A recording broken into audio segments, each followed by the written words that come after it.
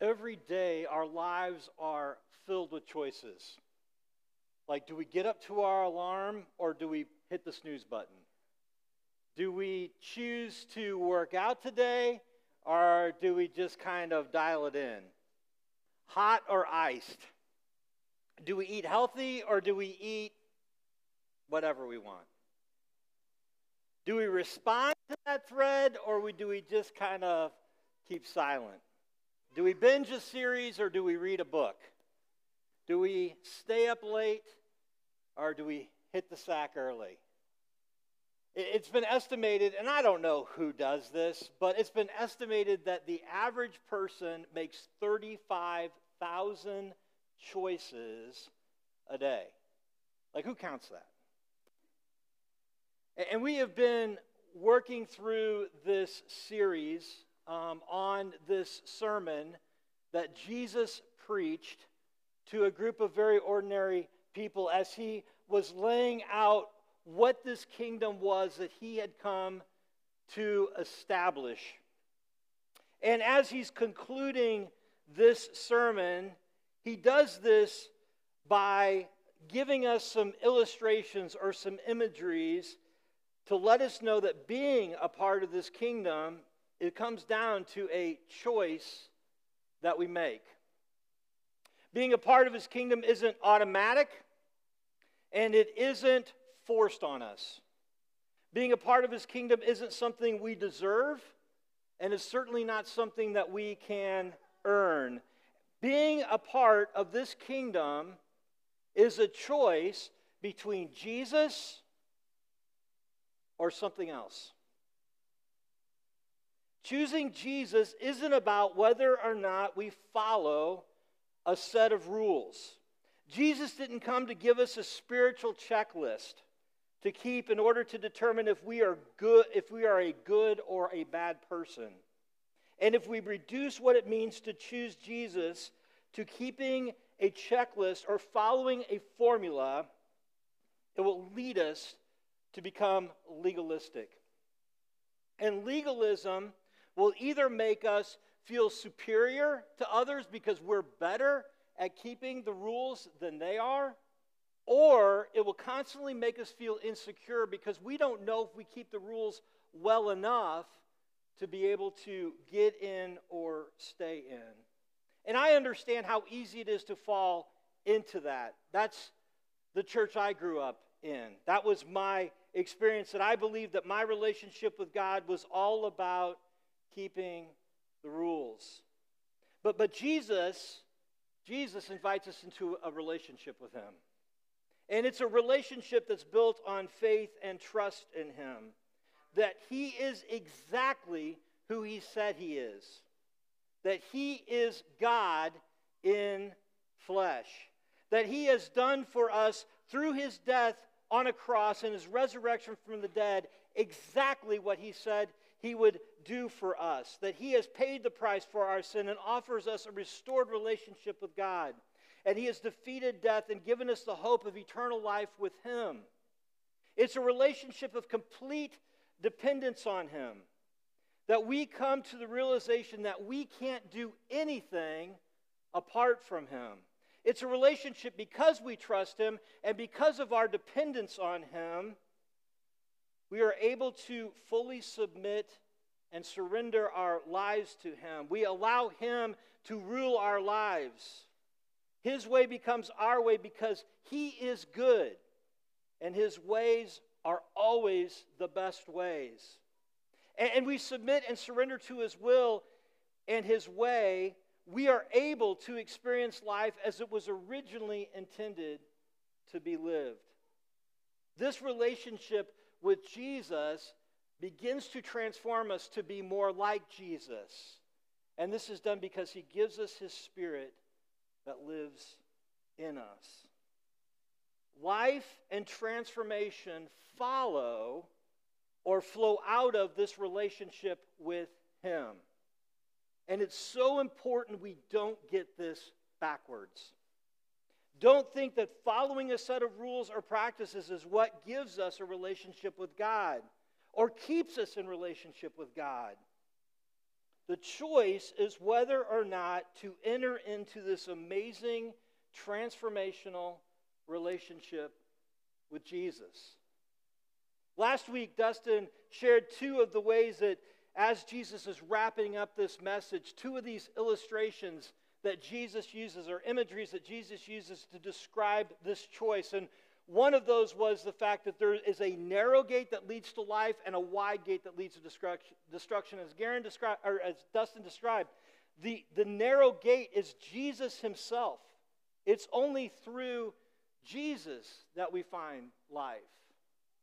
And then he talks about the fact that there are bad trees that bear bad fruit or diseased fruit, and good trees that bear good fruit. And Jesus is the good tree that bears good fruit.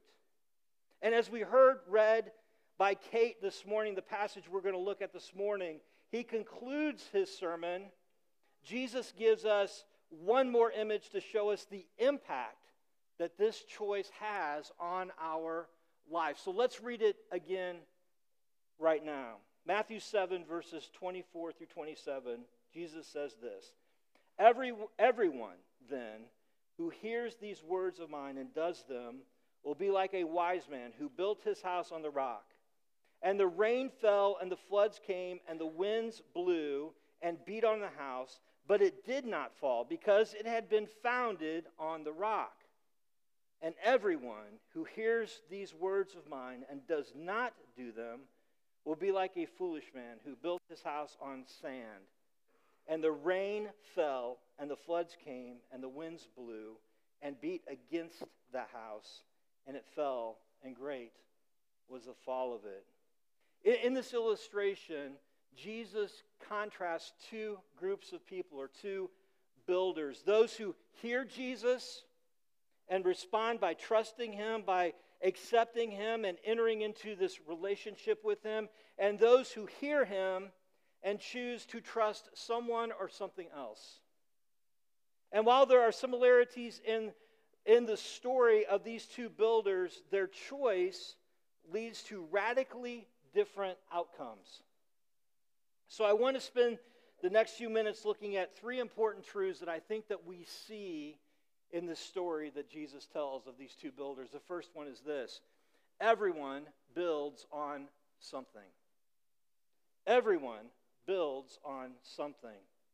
Regardless of whether or not you believe in Jesus or trust Jesus, everyone puts their trust in something or someone. That's what it means to build on. That's what he's talking about here. We all put the weight of our trust, or we put the weight of our hope into someone or something.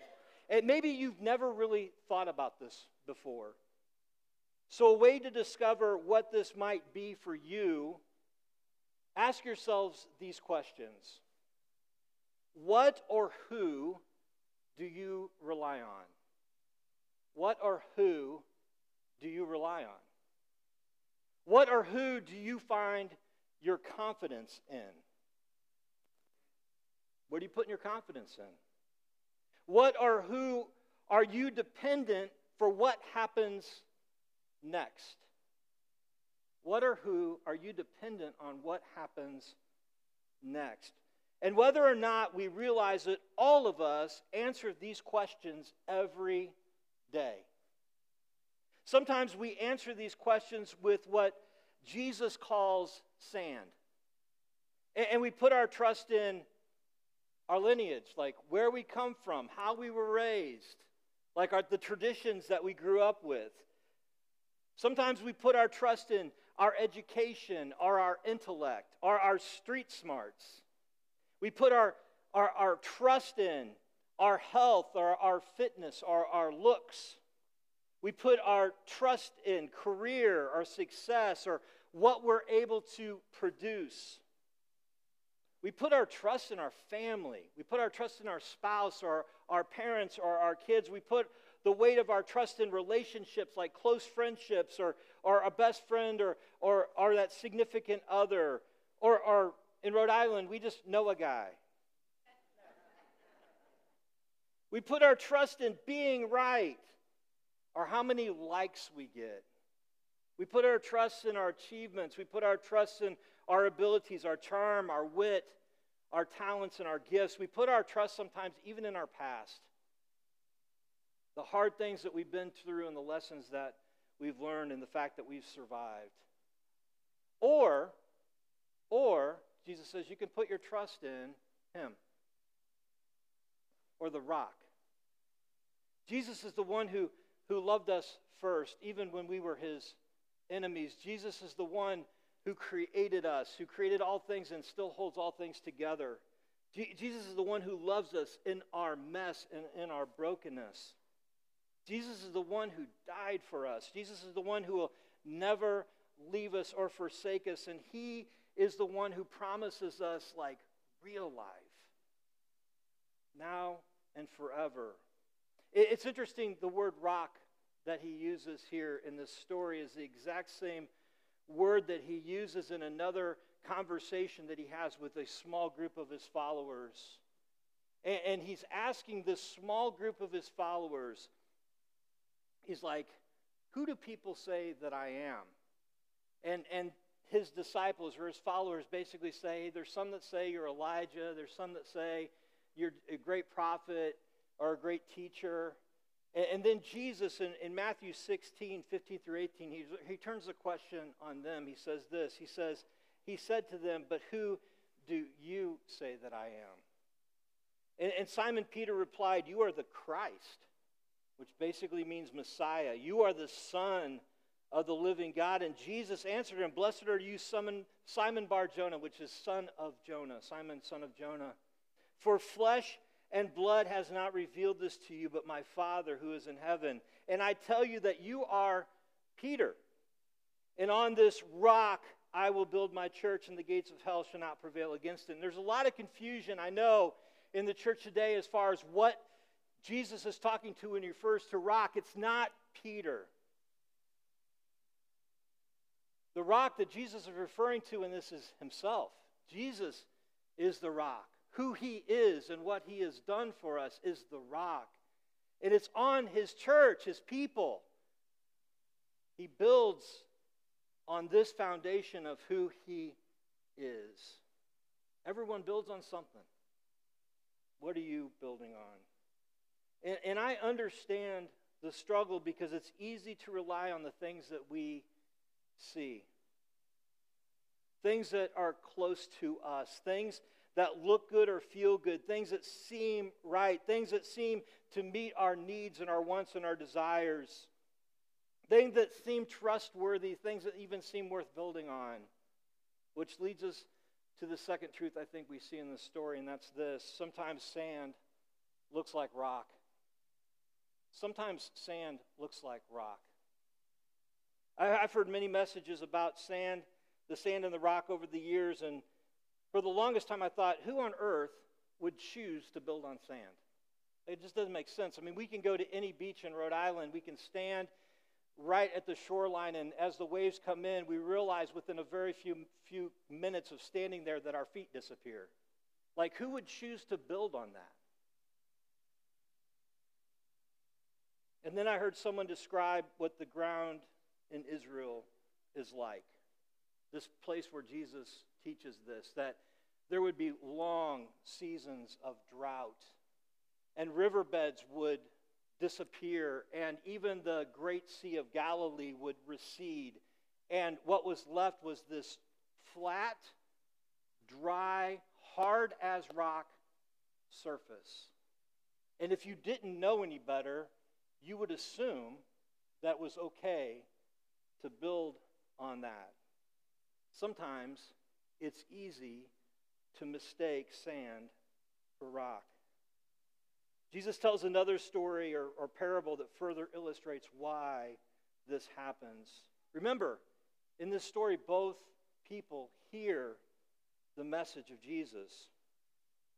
And the same writer who records this sermon of Jesus, Matthew, tells about the story that Jesus tells. It's found in Matthew chapter 13, and it's known as the parable of the sower. It's about a farmer or a sower who goes out to sow seed in this field, and that seed represents the message of Jesus. It represents this message of the good news of what Jesus has done.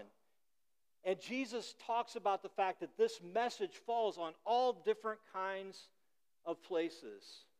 And that's basically represents the different people who hear this message. He describes the fact that some of the seed falls on the hard path, and birds come and they take the seed away. And some of the seed falls on rocky ground, and there's not any soil there. And so those little plants break open. They just, as soon as the sun comes out, they just wither and die.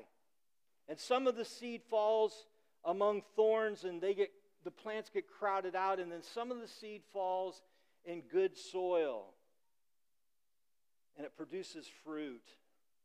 And then later, his followers don't really understand what Jesus is even talking about. And so he explains this. Again, Matthew chapter 13. And he basically says the path represents people who hear this good news, hear who Jesus is, but they don't really understand it. It doesn't click. It doesn't, fall into place. They just don't understand it. The rocky ground are people who hear, and they love the idea of it, but they never do take that next step. And similarly, the thorns are people who hear it, and they're excited about it, and they may start toward that, but then all of a sudden, everything else in the world just kind of chokes it out.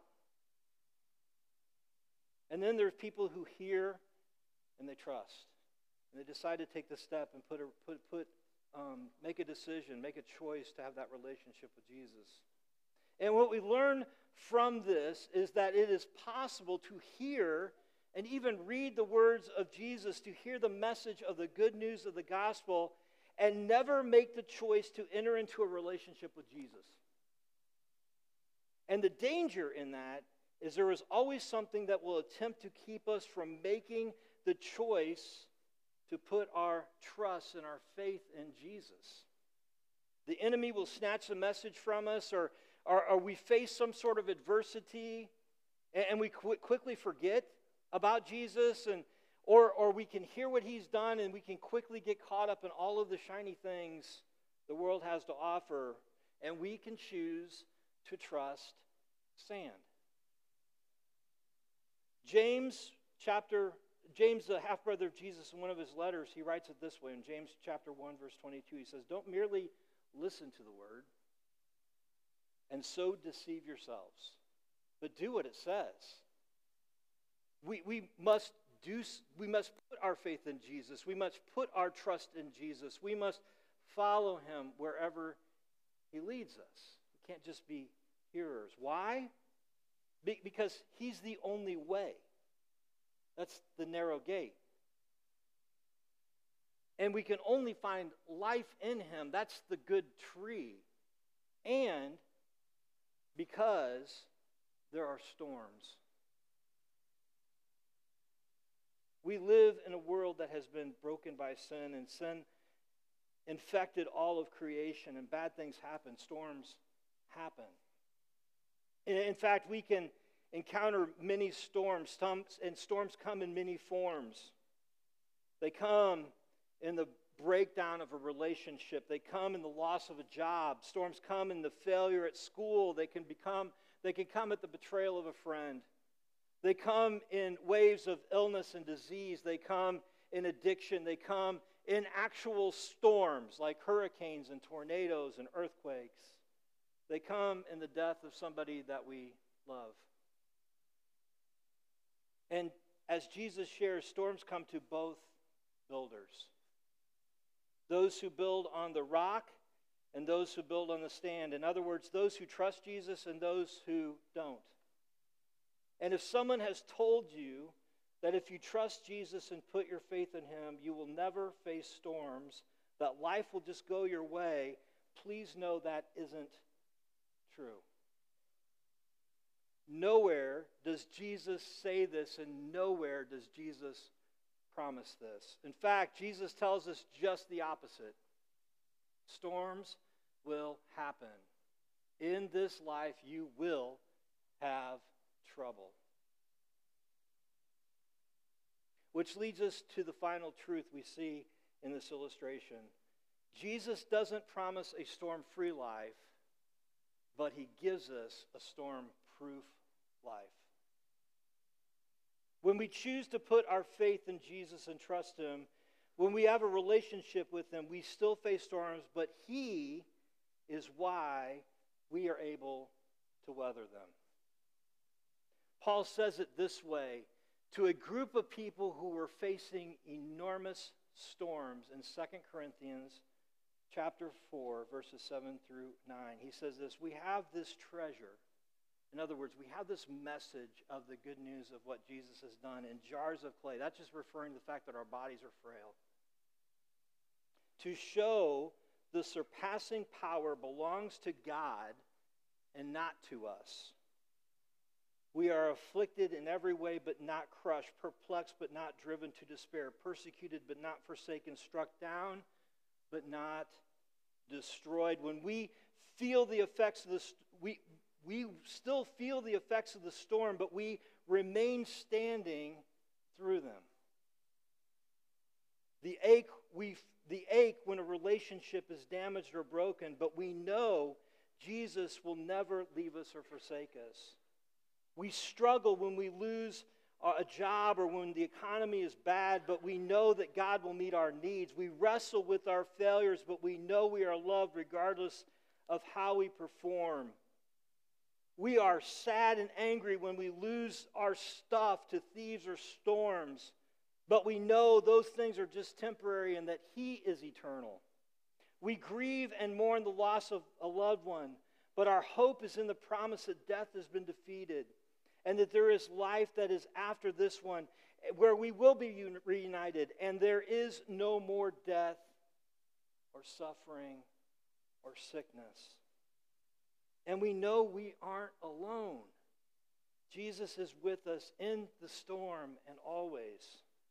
Even when we may feel alone, we're never alone. I know this. If it wasn't for my relationship with Jesus, I would not be standing here today. I would have crashed or I would have been crushed. I wouldn't have weathered the storms of the past 7 years. The loss of my father-in-law and my dad, the pain of watching my wife battle cancer and suffer and struggle with nothing guaranteed, navigating through the fear and doubt of our children. But He has been with us the whole time. He has given us peace and strength. He has comforted us. We know that He is good and His plan is perfect. We know He works in and through all the circumstances of our life for His purpose. He has kept us standing. And I know there are many in this room and listening online who share similar stories of standing through the storms because of Jesus. When we build our lives on Jesus, we become stormproof. And I love how Matthew concludes this sermon, and he captures the response of those who first heard Jesus' words. He writes in Matthew chapter 7, verses 28 and 29, he says this, "And when Jesus finished these sayings, the crowds were astonished at his teaching. For he was teaching them as one who had authority and not as their scribes." Astonished. Essentially, that word means they were struck. That's literally what the word means. They were dumbfounded. They were speechless. Have you ever experienced something that left you speechless? Something so incredible or amazing or beautiful, all you could do is sit or stand in awe? That's what Jesus does. When we actually see him for who he is and understand what he has done for us, our response is awe. And Matthew tells us why they had this response. It's because they were sitting and they were listening to the author of life. He wasn't speaking about what others had said about God. This is God himself speaking to them. The author of life, Jesus, is inviting you to build your life on him. What will you choose? Let's pray. Father, just so grateful for you. Thank you for all that you have done for us through Jesus. And Father, that is more than enough. Father, I confess my own seasons of life where I want to build on sand. Father, help all of us build our lives to fully lean in and trust in you. Build our lives on you. Father, would you work and move in every life that is represented here today? It's in Jesus' name I pray. Amen.